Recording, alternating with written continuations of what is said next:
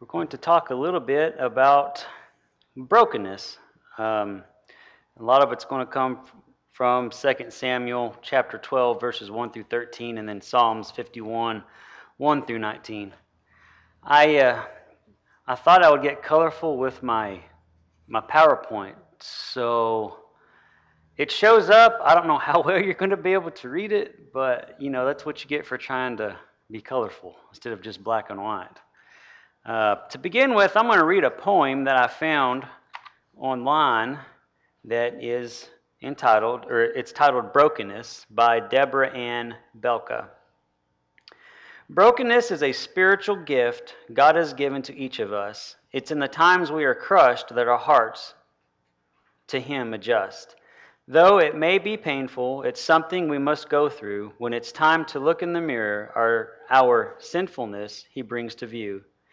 It is not a pretty picture. When you look, you'll see the cracks, but it's God's way for you to see what your spirit truly lacks. Once you look beyond the figure that is staring you in the face, you'll begin to see the reasons you need His saving grace. I have looked in that mirror and saw my own flawed condition. I saw how my sin and pride kept me from full submission. Yes, brokenness is a spiritual gift given so that we may come to see the reflection of our Lord and Savior in the hearts of you and me. She wrote that in this 2 Corinthians chapter 3, verse 18. This was her inspiration for that poem. But we all, with unveiled face, beholding as in a mirror the glory of the Lord, are being transformed into the same image from glory to glory, just as by the Spirit of the Lord. We can all relate to that poem, can't we? Because we've all sinned. We're all broken because we have sinned. But fortunately, we have God's grace and love to keep us together. I know we don't usually see brokenness as a good thing. Usually we break something at the house and you either try to fix it or you leave it alone, just don't mess with it. It just kind of sits there. You throw it away or you replace it. But luckily, when it comes to our lives, God doesn't throw us away or try to replace us. He either lets us stay broken or He fixes us. But it's our choice. We have, the freedom of choice of whether we're going to follow what God says or we're not. So we can either not seek God and stay broken, or we can seek Him and let Him fix our lives. You see, God wants us to see parts of our lives that are broken, so that we can welcome His healing instead of denying that we need His healing. Because brokenness in His eyes is to be broken, crushed, and torn in spirit over sin.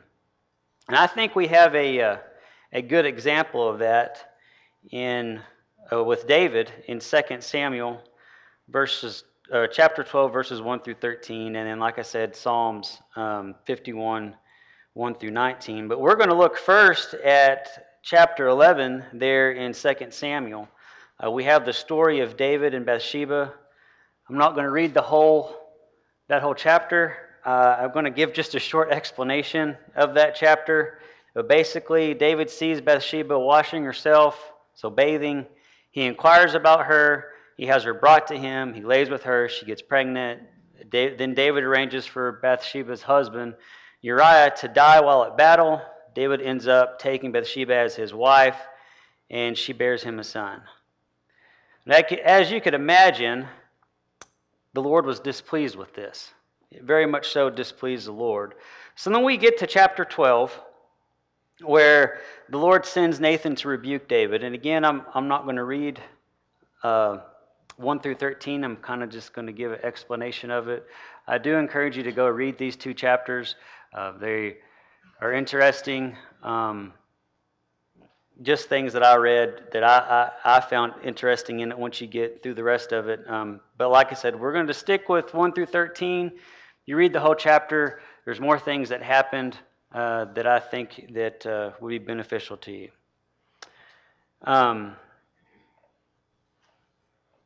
So David, there in chapter 12, Lord sends Nathan to rebuke David. He tells him a parable of two men in one city, one rich and one poor. The rich man had many flocks and herds, but the poor man had nothing except for this little lamb that he raised up together with his children. He loved that lamb. The poor man loved it like a daughter. One day, this traveler comes to the rich man, and the rich man, rather than take a lamb out of one of his many flocks or herds, decides to take the poor man's lamb and dress it for the stranger. Nathan tells David this parable, and David becomes very angry. It says in verse 5, his anger was greatly kindled against the man, and says the man that has done this needs to die. Along with it, the lamb needs to be restored fourfold because he had no pity. But then there comes the bombshell. Nathan turns to David and he says, "You're that guy. That's you. You've done this. You're the rich man in this parable. You did this very thing with Bathsheba. You had everything you could have ever wanted or needed, but you chose to despise the commandment of the Lord to do evil. You had Uriah killed and took his wife to be your wife." And here in verse 9, "When then have you despised the word of the Lord and done this horrible deed? For you have murdered Uriah the Hittite with the sword of the Ammonites and stolen his wife." Can you imagine being there when Nathan confronted David about this? Perhaps panic arose in David's heart as he realized that Nathan was there to talk to him about his secret sin. Maybe it was hard for him to breathe when Nathan's blunt honesty vocalized his guilt. I can picture the blood draining from his face, his heart pumping wildly. I can imagine it being hard for him to swallow and his palms becoming slick and him being nervous and his palms getting sweaty as shame washed over him. Maybe he grew stiff. Maybe he got fidgety. Maybe he was tearful. I don't know exactly what David's initial response was to Nathan's confrontation of his sin, but I do know that he came to a point of confession and acceptance of his wrongdoing. You think about how long David has lived with this sin up to this point. It's been somewhere around 9 months since David lay with Bathsheba and this confrontation with Nathan. We know it's been at least that long because she's bare a son. So he's lived with that for, like I said, 9 months. And as far as I can read, he hadn't really shown any remorse or anything for it. David's only recorded response in this passage is found in a simple phrase: "I have sinned against the Lord." And David said unto Nathan, "I have sinned against the Lord." And Nathan said unto David, "The Lord also hath put away thy sin, thou shalt not die." David, a man after God's own heart, a warrior with his band of mighty men, the greatest king to ever reign over Israel. And here we find him, his larger-than-life status diminished, his great attributes of the limelight, his sin highlighted. The man we rightfully respect and look to as an example in our Christian lives is a sinner. He's just like the rest of us. He's a sinner. David in this moment has been reduced to a liar, an adulterer, and a murderer. When God said in Proverbs chapter 13, verse 15, "The way of the transgressor is hard," no one was excluded from that principle, not even David, one of the greatest men to ever live. And in Psalms 51, we get a peek into that. We get a little insight to David's sorrow and his confession to the Lord. We see a man truly broken by his transgression. We see it in a man who cries out to the Lord for mercy, who knows that he has no hope outside of who God is. Psalms chapter 51, verses 1 through 2. To the chief musician, a psalm of David, when Nathan the prophet came unto him, after he had gone into Bathsheba, "Have mercy upon me, O God, according to thy loving kindness, according unto the multitude of thy tender mercies, blot out my transgressions. Wash me thoroughly from mine iniquity, and cleanse me from my sin." We see it in a man whose sin looms largely in his mind, reminding him again and again of his humanity and failure. Verses 3 through 6. For I acknowledge my transgressions, and my sin is ever before me. Against thee, thee only have I sinned, and done this evil in thy sight, that thou mightest be justified when thou speakest, and be clear when thou judgest. Behold, I was shapen in iniquity, and in sin did my mother conceive me. Behold, thou desirest truth in the inward parts, and in the hidden part thou shalt make me to know wisdom. Well, you see it in a man whose greatest desire in this moment is just to be clean again, just to have his ugliness erased, just to be pure, just to be forgiven and restored to his precious friendship with the Lord, and is asking the only one capable to accomplish it. Verses 7 through 11. Actually, it's 7 through 15. Purge me with hyssop, and I shall be clean. Wash me, and I shall be whiter than snow.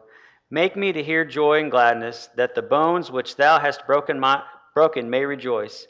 Hide thy face from my sins, and blot out all mine iniquities. Create in me a clean heart, O God, and renew a right spirit within me. Cast me not away from thy presence, and take not the Holy Spirit from me. Restore unto me the joy of thy salvation, and behold me with thy free spirit. Then will I teach transgressors thy ways, and sinners shall be converted unto thee. Deliver me from blood guiltness, O God, thou God of my salvation, and my tongue shall sing aloud of thy righteousness. O Lord, open thou my lips, and my mouth shall show forth thy praise. We see it in a man who would do anything to get back to an unhindered relationship with the Lord, except that he knows he can't do anything about it. He can't do it. It's not within his power to right his wrong. Verses 16 through 19. For thou desirest not sacrifice, else would I give it. Thou delightest not in burnt offering. The sacrifices of God are a broken spirit, a broken and contrite heart. O God, thou wilt not despise. Do good in thy good pleasure unto Zion. Build thou the walls of Jerusalem. Then shalt thou be pleased with the sacrifices of righteousness, with burnt offering and whole burnt offering. Then shall they offer bullocks upon thine heart. We see it in a man who says this: the sacrifices of God are a broken spirit, a broken and a contrite heart, O God, thou wilt not despise. What the Lord desires is a broken spirit. David knew something that we need to understand. God doesn't want us as sinners to pick ourselves up by our bootstraps and try harder. He doesn't want us to feed our pride by making things right. Nor does he simply want sadness and sorrow over the consequences and pain our sin brings to us. He wants spiritual brokenness, the kind of brokenness that he can use. He wants godly sorrow that leads to repentance. 2 Corinthians chapter 7, verse 10. For godly sorrow worketh repentance to salvation, not to be repented of, but the sorrow of the world worketh death. Sin can make us desperate. And out of that desperation, out of grief and the hurt of a fractured heart over sin, God longs to produce humility in us. It's humility that allows us to recognize, as David did, who God is and who we are in comparison with Him. It's humility that sets us up to come to grips with our sin. You know, the reason that brokenness is beautiful is because of how God can use it in our lives. It's something that can draw us near to Him. Brokenness can make room for a contrite heart, and repentance to bring us back into fellowship with Him when we have failed miserably. It's not lovely in and of itself. It's not the end of the journey. Standing alone, it's messy and sad, but with God, the beauty and spiritual brokenness is found in where it brings us. Because true brokenness is a tool by which God brings His wandering sheep back into His loving arms. If you think about times whenever you felt really broken in your life, whether it's been hard times or just sometimes maybe we mentally get in our heads and we feel like I'm not worth anything, or what can I do for the Lord? And those times that we really get down on our knees and we pray to the Lord, fix me. Something's wrong. But I think we need to remember to do that. Sometimes we let ourselves get down and get broken, and we don't go to the ultimate healer to heal ourselves. And we continue to go down a deep, dark hole and don't come out of it. We can't come out of it on our own. We can only come out of it through the Lord and through spiritual brokenness. We think we can't do something to further the kingdom because we're not where we want to be as a Christian. Or maybe you're not a Christian today because you think you're not where you want to be morally before accepting Christ in your life and being baptized. For some reason, we have this mindset that God's love is our reward for a positive change in our lives. Well, let me tell you something. God has always and will always love you. God's love is not the reward for our change. God's love is a resource for our change. He's the only one that can fix our brokenness. It was His love for us that sent Jesus to the cross to die for our sins, for our brokenness. Do you feel broken today? Have you been holding on to sin? Maybe some deep sin that's a secret sin that nobody really knows about, that's kept you from connecting with God. Are you ready for healing? It's time to give everything to God. Confess those things to Him that have held you back. Let God take your brokenness and make it into something beautiful. Thank you for listening to today's sermon podcast. If you'd like to know more about this subject or any other Bible topic, send us a message at our Facebook page, The Church of Christ, Wheeler Area.